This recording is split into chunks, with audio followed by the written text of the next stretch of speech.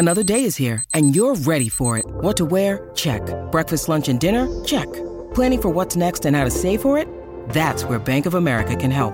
For your financial to-dos, Bank of America has experts ready to help get you closer to your goals. Get started at one of our local financial centers or 24/7 in our mobile banking app. Find a location near you at bankofamerica.com/talktous. What would you like the power to do? Mobile banking requires downloading the app and is only available for select devices. Message and data rates may apply. Bank of America N.A., member FDIC. You're listening to this week's excerpt from the Dear Prudence podcast. To get the full-length members-only version every week, join Slate Plus at slate.com/prudypod. Dear Prudence. Dear Prudence. Dear Prudence. Dear Prudence. Dear Prudence. Dear Prudence. Dear Prudy. Do you think that I should contact him again? Help. Help. Thanks. Thanks. Thank you.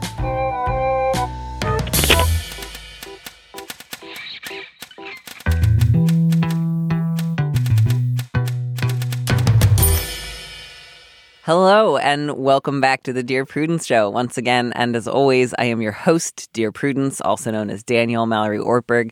With me in the studio this week is a returning favorite, Grace Lavery. She's an assistant professor of English right here at UC Berkeley. Her first book, Quaint, Exquisite, Victorian Aesthetics and the Idea of Japan, is forthcoming with Princeton University Press in 2019. And she's currently working on a book on the idea of technique. Grace, welcome. Thank you so much, Daniel. It's great to be here. It is so great to have you here. Is this your third appearance on the show? It is my third appearance, but my name is different to the name I used last time.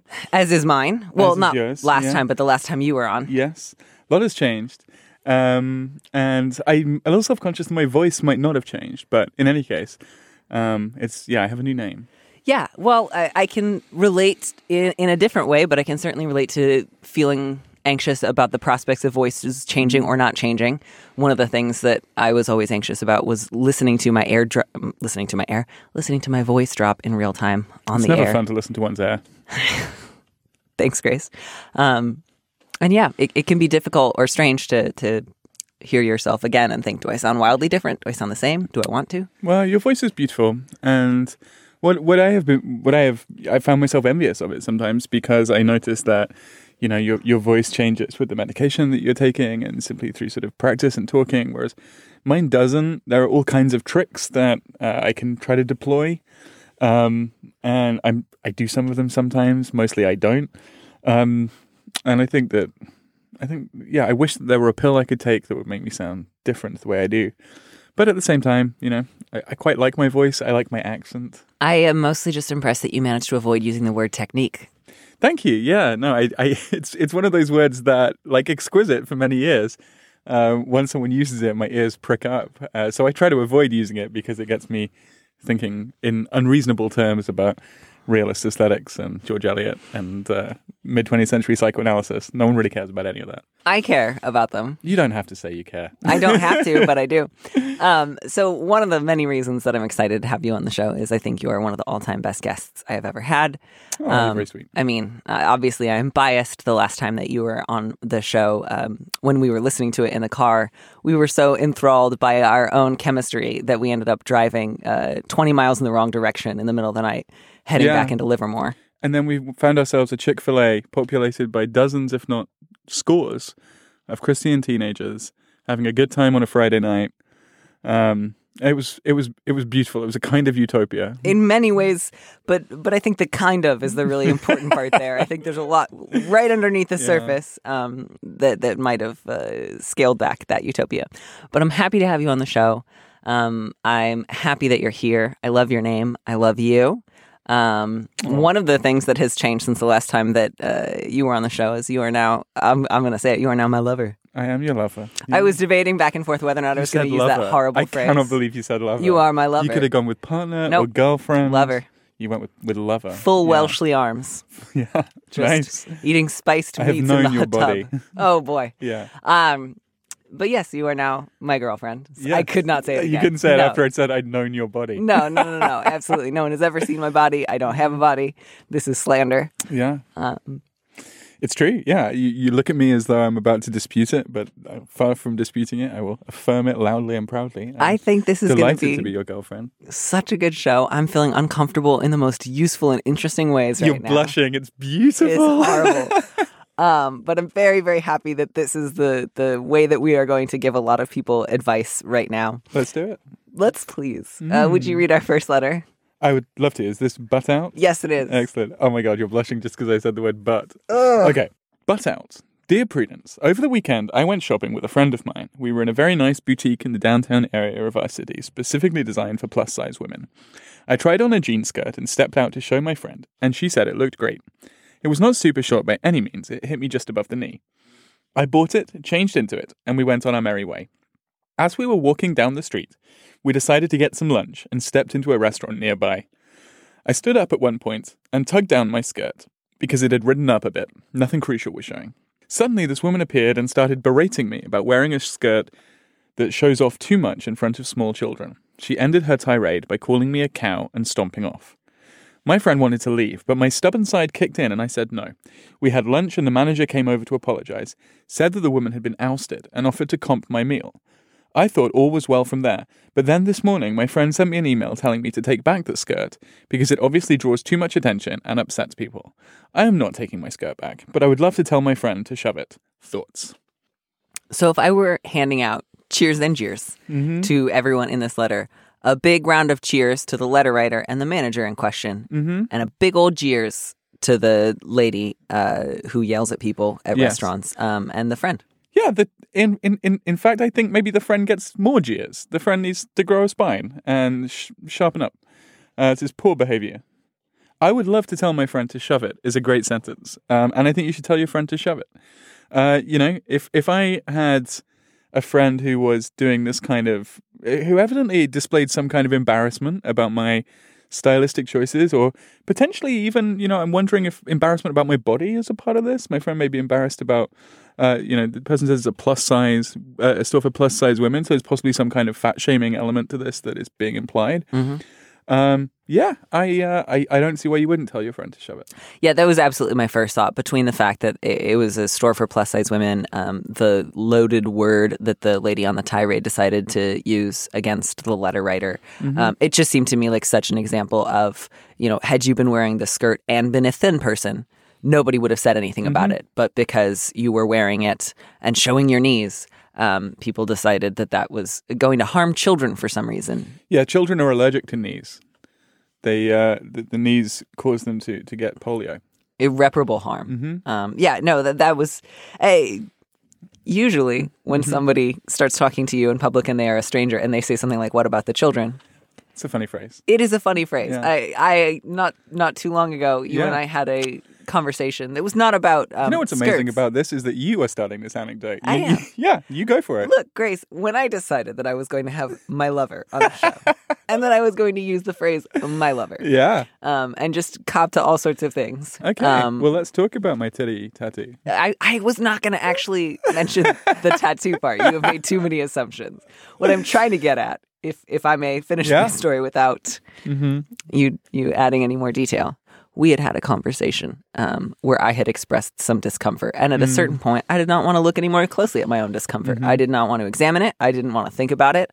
I certainly didn't want to ask where it might be coming from. And I did not want to feel like I was being a prude. Joke about the name of the column here. So I said, what if there were children? And as I heard myself say that, I thought, oh, this is sad for me that I've gone to this place. I know that this is not true. I know that is not my real concern.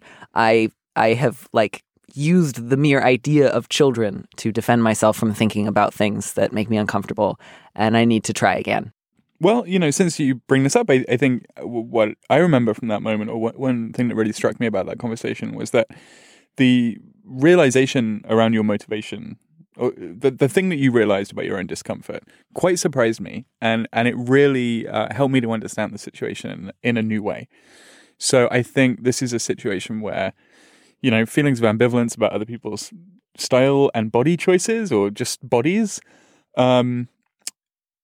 it can hurt people very deeply, but also can lead to interesting conversations. And I think if we are able to talk more candidly with each other about feelings that we have about each other's bodies, that might be a good thing, even though those conversations may often get pretty tricky.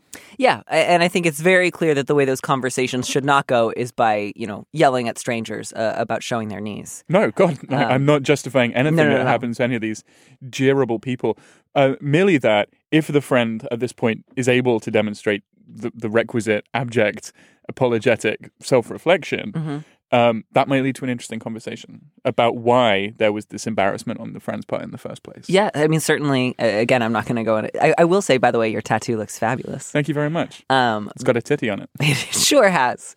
But I think one of the things that was really great was once I could get past that moment was just, if you are uncomfortable with somebody else's body and the thing that you want to change is somebody else's body, it's easier to change your own sense of discomfort and more productive usually. But yes, so as to what this particular person should do, yes, I think the way that you handled yourself, letter writer, in public was fabulous. I'm so glad that the manager was thoughtful and generous. That was extremely nice of you to say, no, don't worry about the meal, but thank you for checking in. Yeah, the fact that your friend the next day thought, I don't want to risk that happening again. I would rather give in to the yelling women of the world than, let my friend wear a skirt that we both agreed looks great. She's making a bad choice. I assume your friend is a woman, I think. A timely reminder for all of us not to pay too much attention to other people being upset by things that we don't think they should be upset about. Yeah, and this did not happen to your friend. This happened to you. So I think maybe don't use the actual phrase, I think you should shove it. Yeah. I have to say that's an American phrase, and I understand broadly what it means, but the specifics are actually quite unclear to me. What is it that is being shoved, at least imaginatively? I always picture just somebody shoveling like a file drawer shut. Oh. I know that that's not it, but that's what I think of. It's just like, you know what, shove it. Yeah. Just shove it away. Just shove it, put it away in the filing cabinet. Your filing cabinet, We're not done mine. with this. Yeah, this is finished. Yeah. In my country, we have a game called Shove Halfpenny, which is the association for me. This has got to be a lie. This has got to be one of those. It's where you shove a halfpenny across the table. Is this like Conkers? It's not like Conkers, but it requires a specifically made board. And children don't usually have access to it. It's more likely to be played in a pub. Also, do they still have halfpennies? I thought they don't. It's a vestige of the days when they did have halfpennies. All right. Leaving aside your whimsical British childhood for a moment. It obviously draws too much attention and upsets people. That's a hell of a thing to say about a skirt. Yeah. I think you can, to whatever extent you feel led, you can certainly just say to your friend, I decline to take your advice and leave it at that and just go on your merry way. But you can also say, I think you should reconsider your response to unreasonable people in public who freak out when they see the knees of a plus-size woman. And I think that you should ask yourself why you want to placate unreasonable strangers, even though we both agree that skirt looked great at the time. Also, post a picture of yourself on the skirt. And I bet it looks amazing. I bet you look amazing. You seem great. Yeah, if you have the option between siding with your friend who just bought a piece of clothing that they love or a strange person who likes yelling at strangers about what they wear at restaurants, side with your friend who bought something they love. Absolutely. That just seems obvious. Yeah, and, I bet it's amazing. Look, Bumble knows you're exhausted by dating. All the must not take yourself too seriously and 6'1" since that matters. And what do I even say other than, hey? Well, that's why they're introducing an all-new Bumble with exciting features to make compatibility easier, starting the chat better, and dating safer. They've changed, so you don't have to. Download the new Bumble now. All right. This next letter is about work, and you get to read it. Oh, yeah. So the subject line is a little more exciting than a podcast. Dear Prudence, I work in an office with a door. While my job is high-skilled, sometimes there are menial components, think data entry. I've tried listening to music and podcasts during these tasks, but I'm still bored. If I use headphones and there's no chance anyone could overhear what I'm listening to, is it wrong to listen to erotic books on tape while I work? Erotic books. I was going to say thank you for reading that last sentence in that particular tone of voice. Congratulations. I could do it more English if you like. I think it's whatever you need, but don't try to pin this on me. Congratulations on working in an office with a door. Yeah. First of all, that's fabulous. Are there any potential downsides to working in a constant state of arousal? I can think of a few, yeah. And those downsides are all personal and not moral. The question we've been asked is framed in terms of morality, so that's maybe something we should consider. But let's consider the practical downsides first. One, that it might interfere with your data entry, I guess. It might incline you to start eroticizing the phrase data entry. Yeah, it might incline you to spend more time than you otherwise would on those menial tasks. Yeah. To the detriment of your other work. Mm-hmm. It might cause conflict and anxiety with fellow coworkers. I'll just say this, when it comes to the live chat, I occasionally will type out something that I'm saying in the Slack channel to my coworkers, and I'll realize that's not what I meant to say. That's what I was thinking in my head. Mm-hmm. If I were doing that while listening to erotic podcasts, or sorry, not podcasts, more exciting than podcasts. Are there erotic podcasts? I don't know. Wow. I'm sure that there are. At any rate, modern world we live in. I just feel like the odds are non-zero that you might someday type a word or a phrase that you are listening to and that does not belong in data entry, and that's potentially embarrassing or worse. Let's also, here's where I think the moral question does come in, which is, although you have an office with a door, and presumably the data entry part of your job is not one in conducting which you are often interrupted, but to the extent that you have any interactions with coworkers during this time, they may very well feel uncomfortable. And the degree to which they feel uncomfortable is the degree to which you are sustaining a hostile work environment. And in fact, engaging in a form of sexual harassment. Yeah, there's no chance anyone could overhear what I'm listening to. Yeah. The odds might be very low, but headphones sometimes fall out, accidents sometimes happen, tabs sometimes get left open. If you have ever made an error in any other form of your work, assume that you will at some point make the error when listening to erotic audiobooks. Yeah. And ask yourself, am I willing to accept the potential outcomes of that? Mm-hmm. And if the answer is no, sometimes work's a little boring. Yeah, I think that's right. And I also, I think this is not the greatest plan for dealing with the grueling and unpleasant aspects of menial labor in an information economy or in a service economy. But I also don't want to get super moralistic about it. I think that there are components where this could become dangerous or could become a problem. But, once in a while, I don't know. Sure, I feel like I don't want to come across as too Puritan. I think that there's a version of this that's quite innocent, like, I'm going to listen to, an erotic story one time at work, and that's going to be fun, and then I'm going to go home and talk about it, and I'm not going to do it constantly, and I think that there's a version of it that's probably okay. Yeah, I don't want to say if you ever feel any sort of erotic charge when you were at work, you need to go scrub yourself off with Brillo pads and return to just typing purely. You're not Saint Teresa of Avila. Yeah. No. I was almost at George Eliot again. Yeah.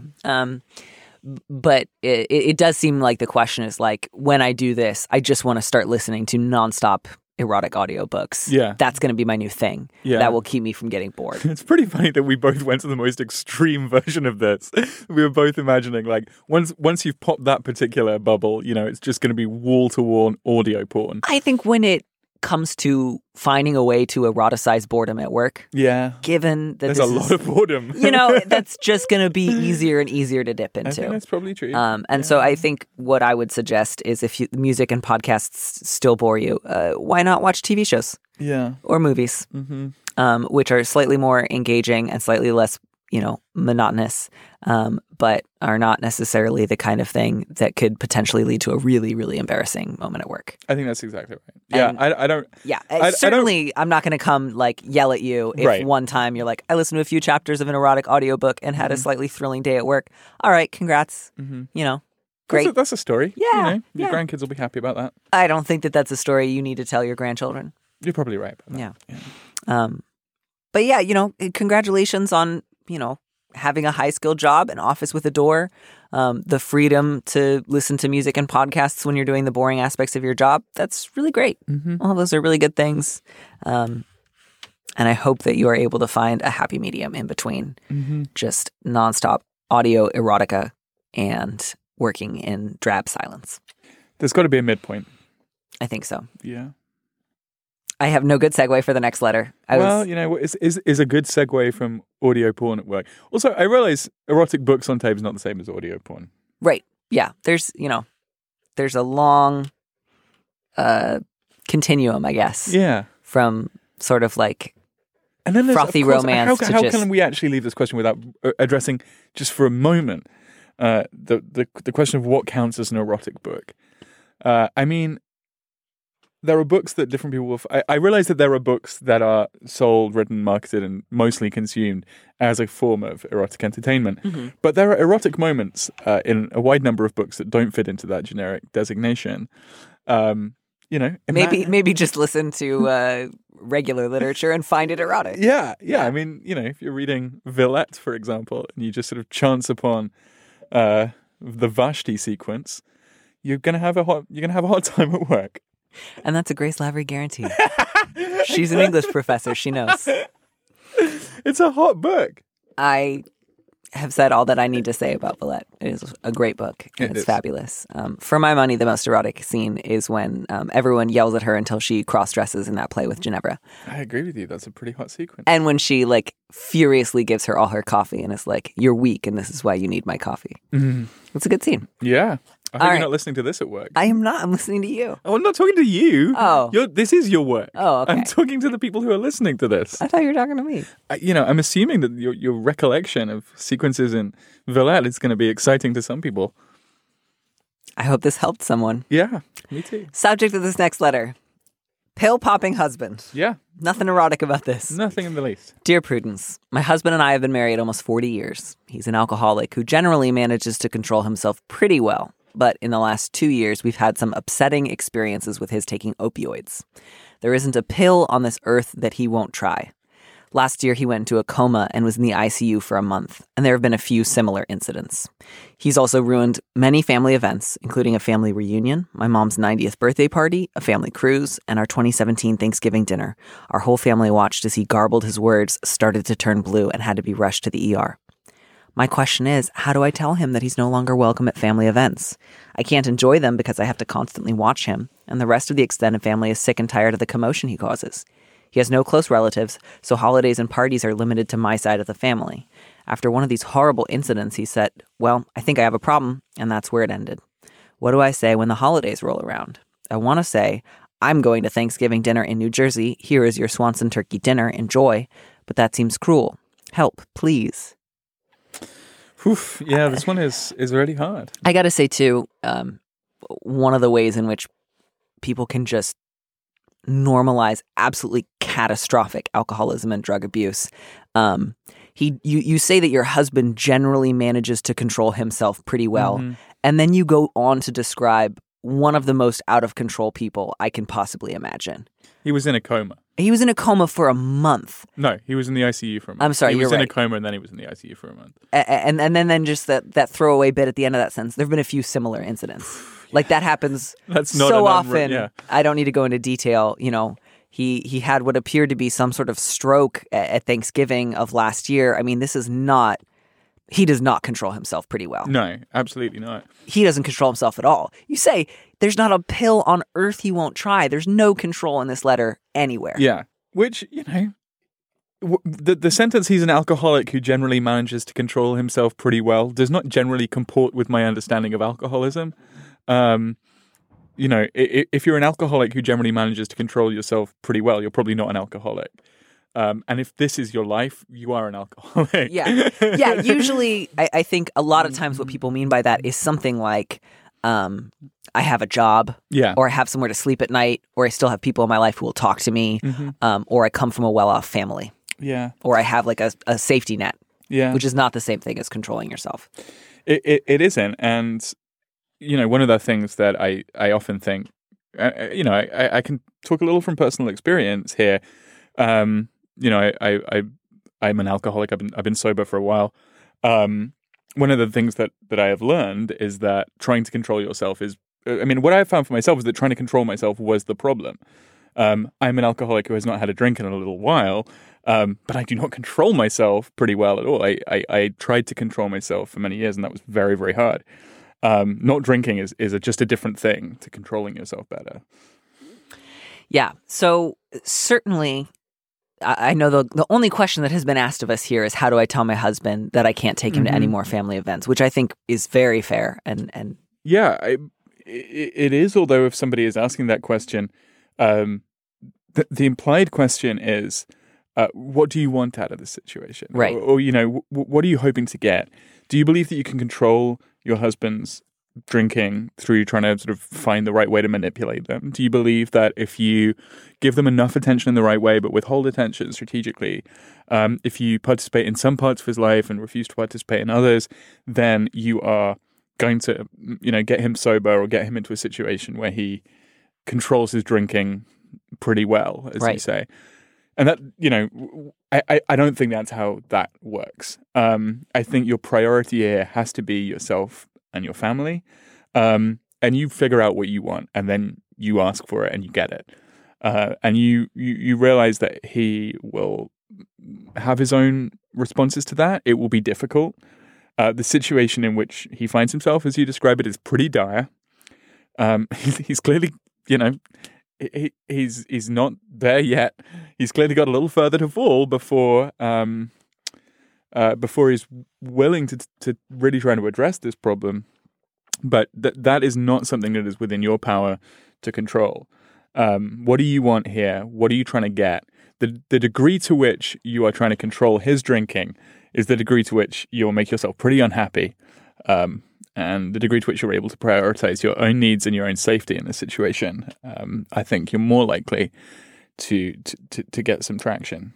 Yeah. No, and that's exactly what I think is the more important question. And I think the fact that it opens with, we've been married almost 40 years, there's a lot in that little sentence. And I can imagine that there are a lot of ways in which it feels like this person has been my partner most of my adult life. I can't abandon him now. And by the way, we are not suggesting like walk out the door tomorrow, but I do think for you to figure out, do I want to spend whatever the remainder of my life is managing my husband's alcoholism and pill addiction, or would I like something else for my life? And if the answer is I would like something else for my life, how can you get the help that you need in going about and getting that? Because your husband can't stop you from that. So one of the really difficult aspects of this question for you, letter writer, is likely to be, why have you, over 40 years, stayed with somebody who has done all of this so often, who has been, hospitalized, who has disrupted or ruined family events? What are you getting out of being in a relationship with somebody who is so clearly out of control? And what would it mean for you to get honest with yourself about your own intentions and your own priorities here? It's not an easy question, because one of the things that people who aren't alcoholics get from hanging around alcoholics is a fantasy of control. And a fantasy that if and I have this experience too, if we just sort of, if we are withholding and giving in some adequate measure, we'll get what we want from somebody who is out of control. But that just, it's not going to work. Right. And that's not to say, figure out why all of this is my fault and I am a bad person, which I can imagine would be an easy place to go to. That's not the question in front of you.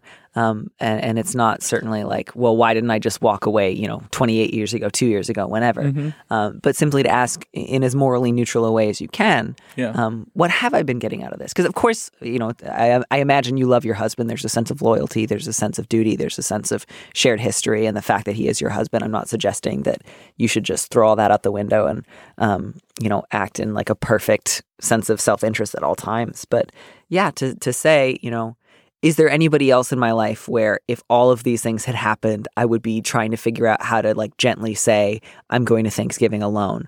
Or would we have had some other conversation? Would there have been some other breaking point? Would I have asked something else? So therapy may certainly prove helpful. Al-Anon or similar groups to that, I think would probably prove quite helpful, and figuring out not just how am I going to react to my husband's periodic hospitalizations, but how do I figure out what I want, and how do I ask for that? I think the situation in which you find yourself, in which this letter writer finds herself or himself, is just extremely difficult, and I think this letter writer really has my deep sympathy and empathy, and it's hard. Yep, and I'm glad that your family is setting some limits for themselves. I imagine that's been pretty traumatic for them. And I hope that you have a lot of people in your life who can help you as you kind of come to terms with the fact that one of the stories you've been telling yourself, which is that it's really only the last 2 years that we've had a couple little hiccups, but really he controls himself pretty well. It's just a fantasy. It's not true. Mm-hmm. It's contradicted by the rest of your letter. And that's probably going to feel really painful. Mm-hmm. And I hope that you have a lot of people who can be there for you in a meaningful way. Namely, they can listen to you and talk to you, and they are not fucked up. Yeah. And the question you get to ask is, what does recovery look like for you if your husband never gets sober? You know, what does a good life look like, a meaningful life look like for you, in which your husband's relation to alcohol is not the guiding force? Right, which is going to be really hard because it'll just feel like if I can put enough pressure on these points and distance myself on these other points, I'll be able to create the perfect conditions for my husband to get sober in. Yeah. And that is another fantasy that is not going to serve you well. Mm-hmm. But good luck. Godspeed. Good luck with this. It's not easy. Yeah. All right, next letter is all you. Okay. I'm crushing real hard. Oh, real hard. Dear Prudence, I'm in a long-term relationship with someone I truly love and cherish. But we've been together for a while, and there are moments when I wish I was with someone else in particular. I'm bi, and I have a co-worker who I am head over heels for. They're smart, funny, witty, and nerdy. I'm smitten. We work closely in a difficult field. Nothing inappropriate has happened, or will, but I find myself longing to be with them. It doesn't help that they're the opposite gender of my partner, and my bi heart is beating its bi beats. I've tried distancing myself, but it's hard when my co-worker also shows signs of liking me back. They have a partner as well. I'm in my late 20s. I thought I was done with crushes. I don't know what to do. So one of the things that I kind of loved about this letter is I get the opposite of this letter fairly often. Why do people always think that bisexuals are always going to leave their partner for a partner of another sex? Yeah. And this person just seems kind of real comfortable with like leaning directly into that big fear so many people seem to have, which is just like the implication here is like, well, I'm bisexual. It's a lot to ask me to be with one partner. With men and women. So obviously, I'm gonna want to cheat on my partner with a hot coworker. Yeah. And when I say I love this and I find it kind of charming, I don't mean like obviously this is what everyone's afraid of because it's what's going to happen. I just mean it's sort of fascinating to see somebody. I think a little more than fascinating. I think it's kind of fabulous. I appreciate the kind of the gutsy self-knowledge here, even though I, just to be really clear, don't think this is generally true of all bisexual people, obviously. But I appreciate the kind of candor that this letter writer has accessed, and I really enjoy the phrase, my bi heart is beating its bi beats. I differ with you there. Yeah, I don't love it. Yeah. We feel differently about alliteration in general, I think. It's true. But I enjoyed it so much that I'm going to say it one more time. My bi heart is beating its bi beats. All right. Well, this is kind of the opposite of how you were saying Jared, so I'm glad you found another phrase in this episode that meant a lot to you. Yeah, I appreciate the candor. My guess is their candor is going to stop right up at the moment that it gets to, I just want to do something and I'll look for any reason to justify it. I think that's which is sort of like, cheating is good if you have a sort of bisexual reason to do it, right? And it's like, no, it is the same problem as with any relationship. You would like to cheat on your partner, but you don't want to hurt their feelings. You are hoping for a loophole that will make your cheating sort of like interesting or like queer positive or nice or justifiable. Necessary. Yeah, good necessary. Cause, yeah, exactly. It's good for you. It's a requirement to make you be a fulfilled person. Yeah. Also, I don't know why you thought you would be done with crushes in your late 20s. Yeah. What is it about turning 30 that means you stop liking people overwhelmingly? Keep crushing. Crushes keep crushing it. I mean, I don't think it's a matter of like continuing or not. I think people just have crushes mostly throughout their whole lives. Yeah. No, I agree. I think that's good. Having crushes is nice. it leads to complex feelings and interactions, especially when the person that you are crushing on differs in important ways from your partner. If you've made a kind of monogamous commitment to them, Grace just leveled me with like the most. If she had glasses on, she would have pushed them all the way down to the tip of her nose to look over them at me. I do. I actually want to spin out two scenarios for this letter writer. Because obviously implied here is the fact that they have a monogamous connection. Yeah. Because if they did not, the letter would just be, I'm gonna, how are we going to coordinate our schedules? Yeah, exactly. So there's kind of two things you can do right now with the level of honesty you've been able to reach with yourself and the feelings that you're sitting with. One is to focus a lot of this emotional energy into reading the signs of this coworker. And playing little games, like if you show up a little early for work and you look extra cute, do they respond in some way?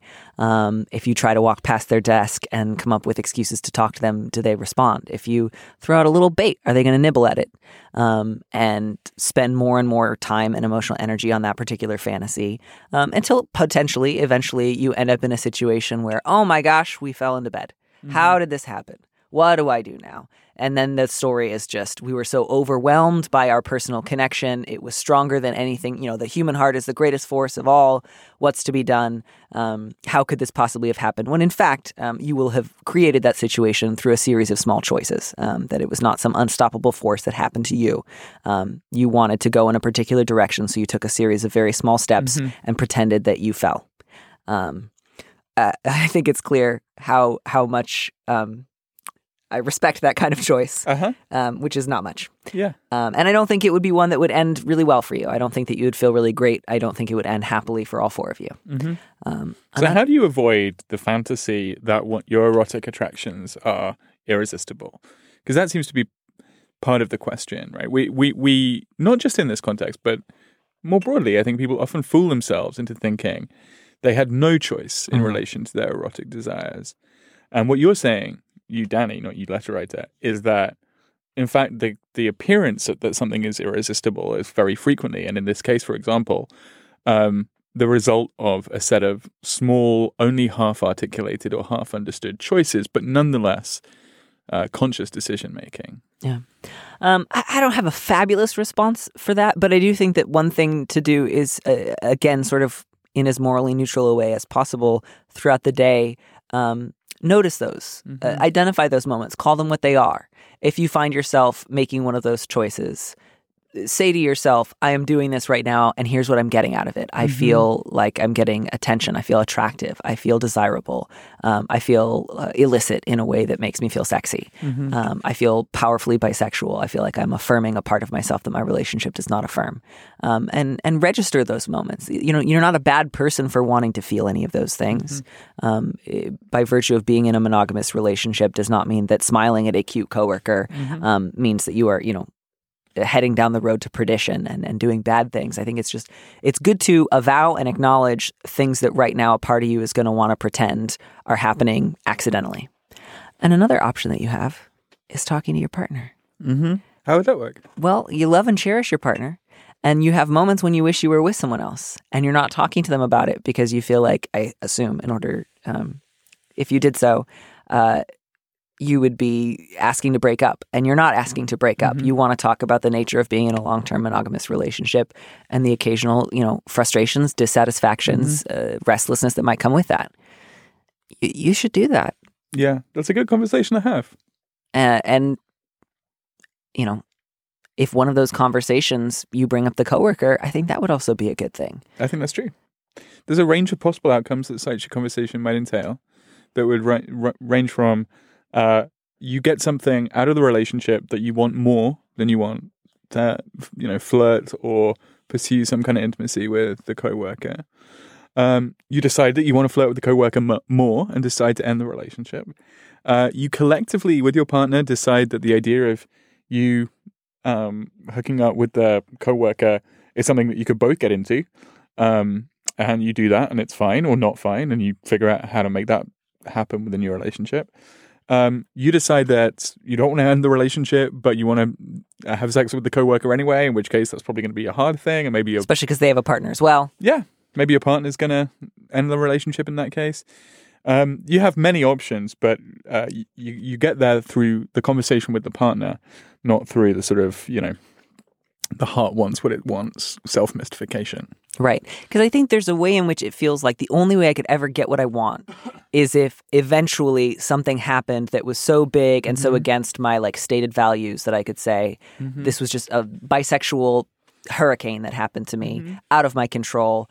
Now we don't have to have the conversation because this thing happened. Yeah. That would be the only grounds upon which I could state my desires. And I get it. Stating your desires is very difficult, especially when you feel like simply wanting something is not a good reason to talk about it. But I think, especially if your idea that now that you're in your late 20s and in a long-term relationship, you're not going to have crushes on people anymore, that is setting yourself up for, at the very least, frustration in your relationship. Certainly creates a big old room for cheating. And let's take a moment to just talk about how great it is to have unrequited crushes.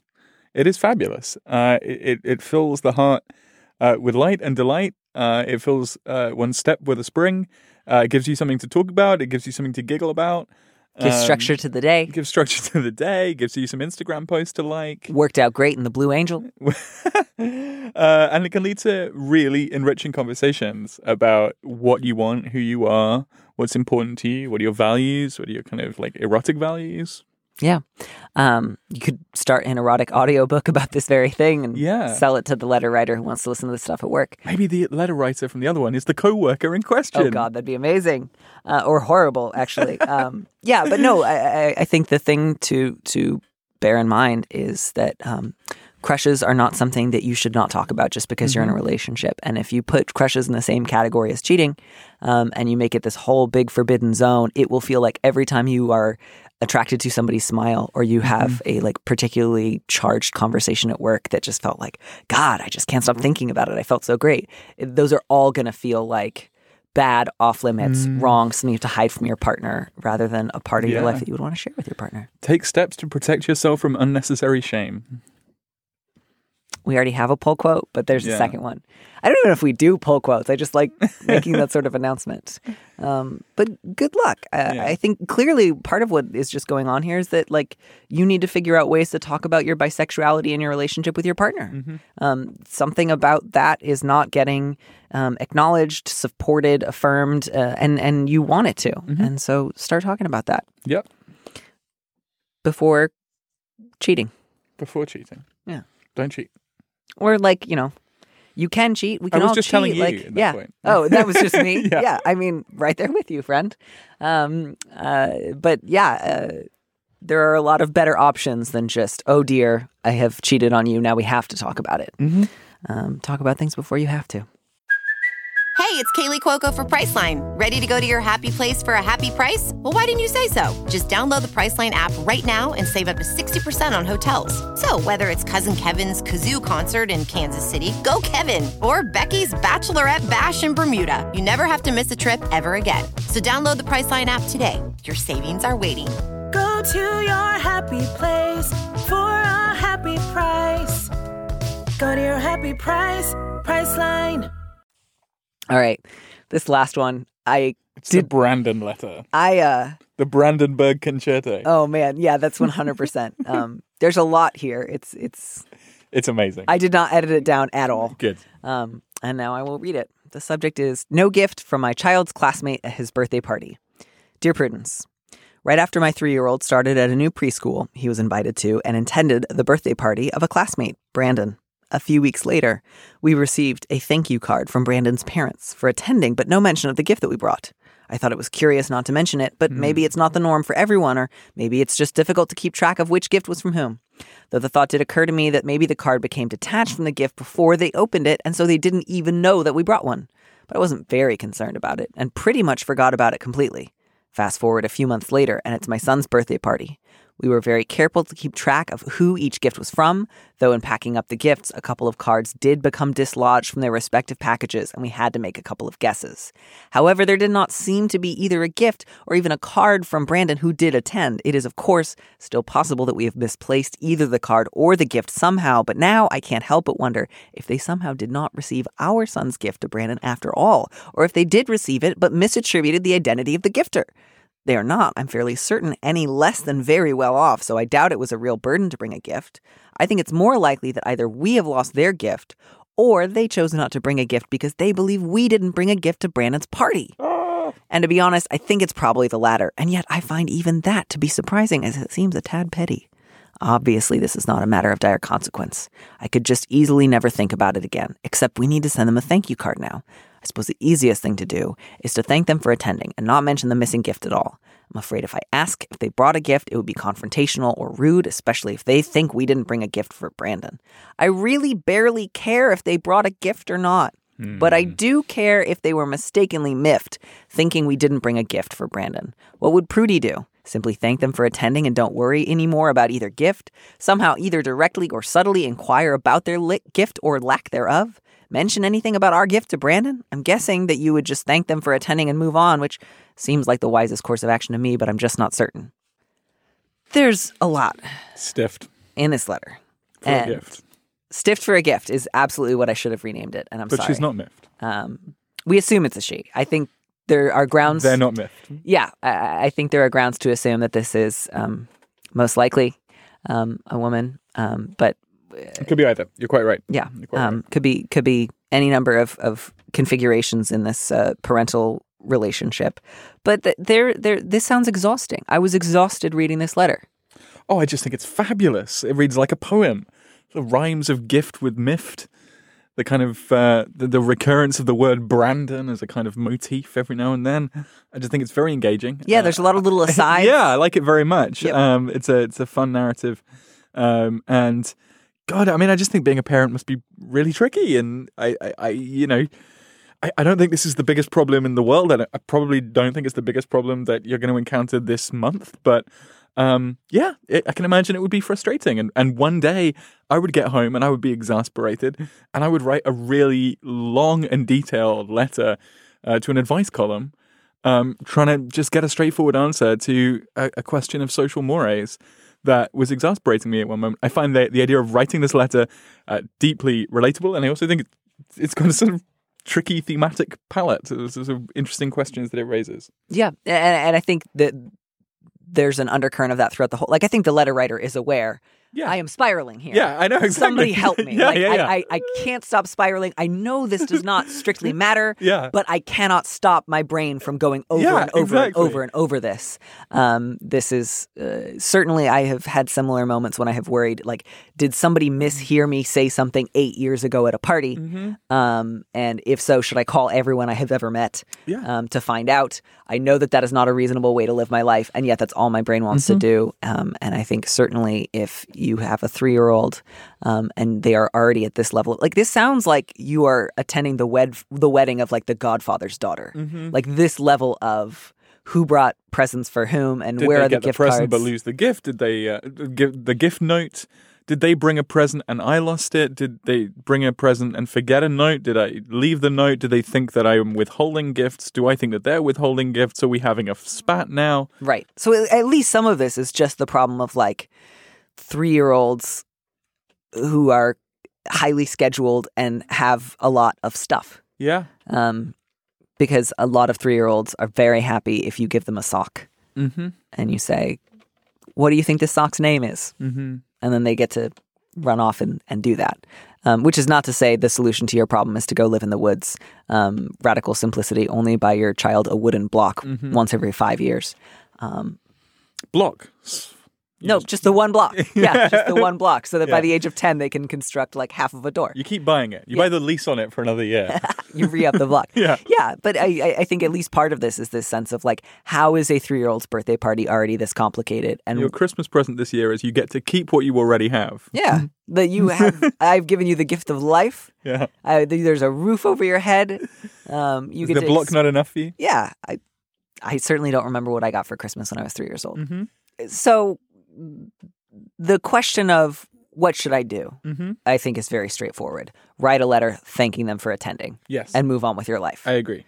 I also sometimes feel like if there's somebody out there who thinks slightly worse of me than I think they should, part of me wants to burn down the entire world and remake it in my own image until everyone thinks exactly of me as I think that they should. So I relate to that. But there's just no way to do that here. And you'll just have to live with the fact that there is a possibility that the parents of some kids you know think you once attended a 3-year-old's birthday party without bringing a present.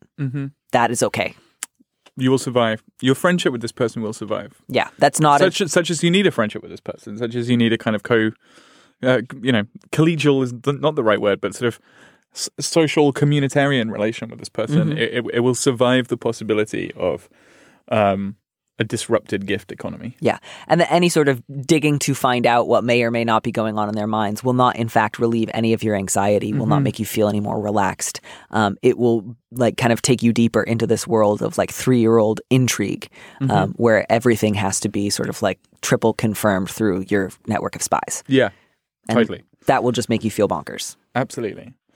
I think one of the things that is striking about this is that when I was growing up, I don't believe that I had many parties where me and other 3-year-olds would get together with our parents and exchange gifts. I don't know. Maybe I'm wrong about that. Maybe that did happen. But I'm wondering about. Yeah, I'm just wondering what sort of community this is. What this is probably quite a common thing, right? This is probably just a fairly normal thing, fairly universal. My guess is it's slightly well-off families. That's my instinct. That's what I'm wondering. Yeah. Who often have at least one parent who is home full-time with the kids. Yeah. Probably usually the moms. Yeah. Because that's the status symbol. Sure. Still. And there's a lot going into keeping up appearances. If again, not to say that there's anything wrong with having big parties for 3-year-olds, but if you're at the level of writing individual thank you notes with detailed descriptions of like, young Treviathan really enjoyed his block. Here's what he's been doing with it over the last week. Like, it's pretty elaborate. Yeah. Yeah. No, that requires a lot. Women who are staying at home to look after their kids full time do such a lot and have so much to do. And I don't want to make too many assumptions about the letter writer here because they don't.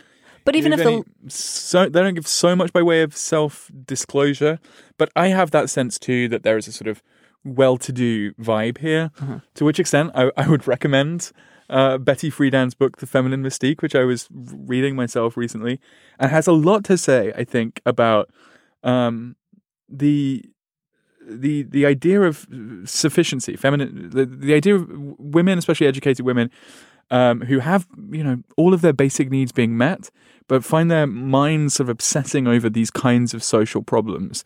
The kind of odd mental texture of these problems that get an intensity way out of proportion to their seriousness. I think it's something that obviously Friedan's book is severely out of date and it's a relic from another age, and I'm not recommending it in any way fundamentally different to the way I would recommend Villette. But as an historical artifact about this phenomenon, I think it's an interesting one. Well, I think that's an excellent point. I think there are clues in this letter that can lead us to make some assumptions about possibilities. But regardless of the gender of this particular letter writer, regardless of whether or not this particular letter writer is well off, this does illustrate, as you say, a recognizable phenomenon about which a number of people have written very thoughtfully and very carefully. I would not recommend The Feminine Mystique to any writer with any problem. But for this particular example, I think it would be interesting reading. And that's not to say this is a dumb problem and you shouldn't care about it. God, no. Or that your solution is just opt out. Yeah. But the problem in a way is not what are Brandon's parents going to think. The problem is, why does the question of what Brandon's parents think of me occupy this kind of role in my mind? Or why is it doing this kind of obsessive work, producing these kinds of obsessive thought patterns? Right. And that's a real problem. That's not a fake problem. That is a real and consequential problem. Yeah.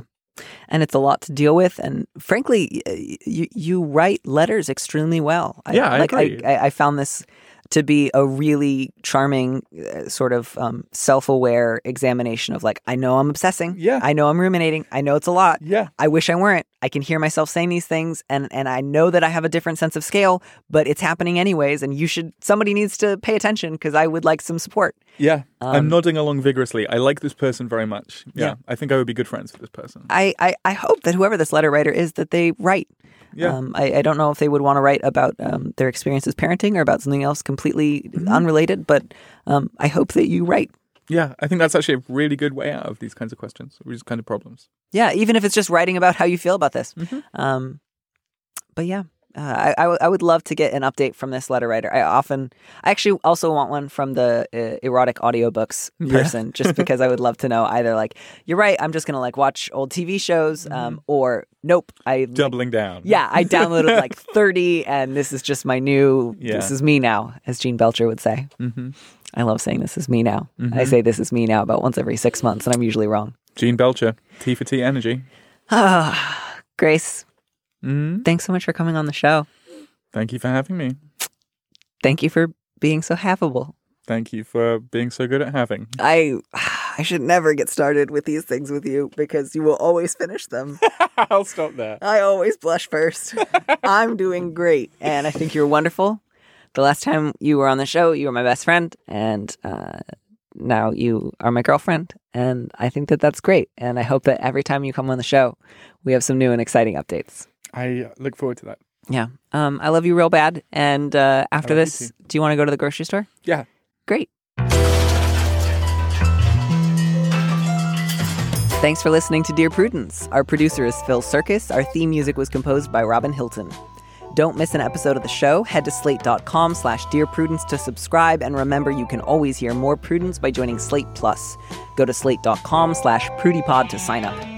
If you want me to answer your question, call me and leave a message at 401-371-DEAR-3327, and you might hear your answer on an episode of the show. You don't have to use your real name or location, and at your request, we can even alter the sound of your voice. Keep it short, 30 seconds, a minute, tops. Thanks for listening.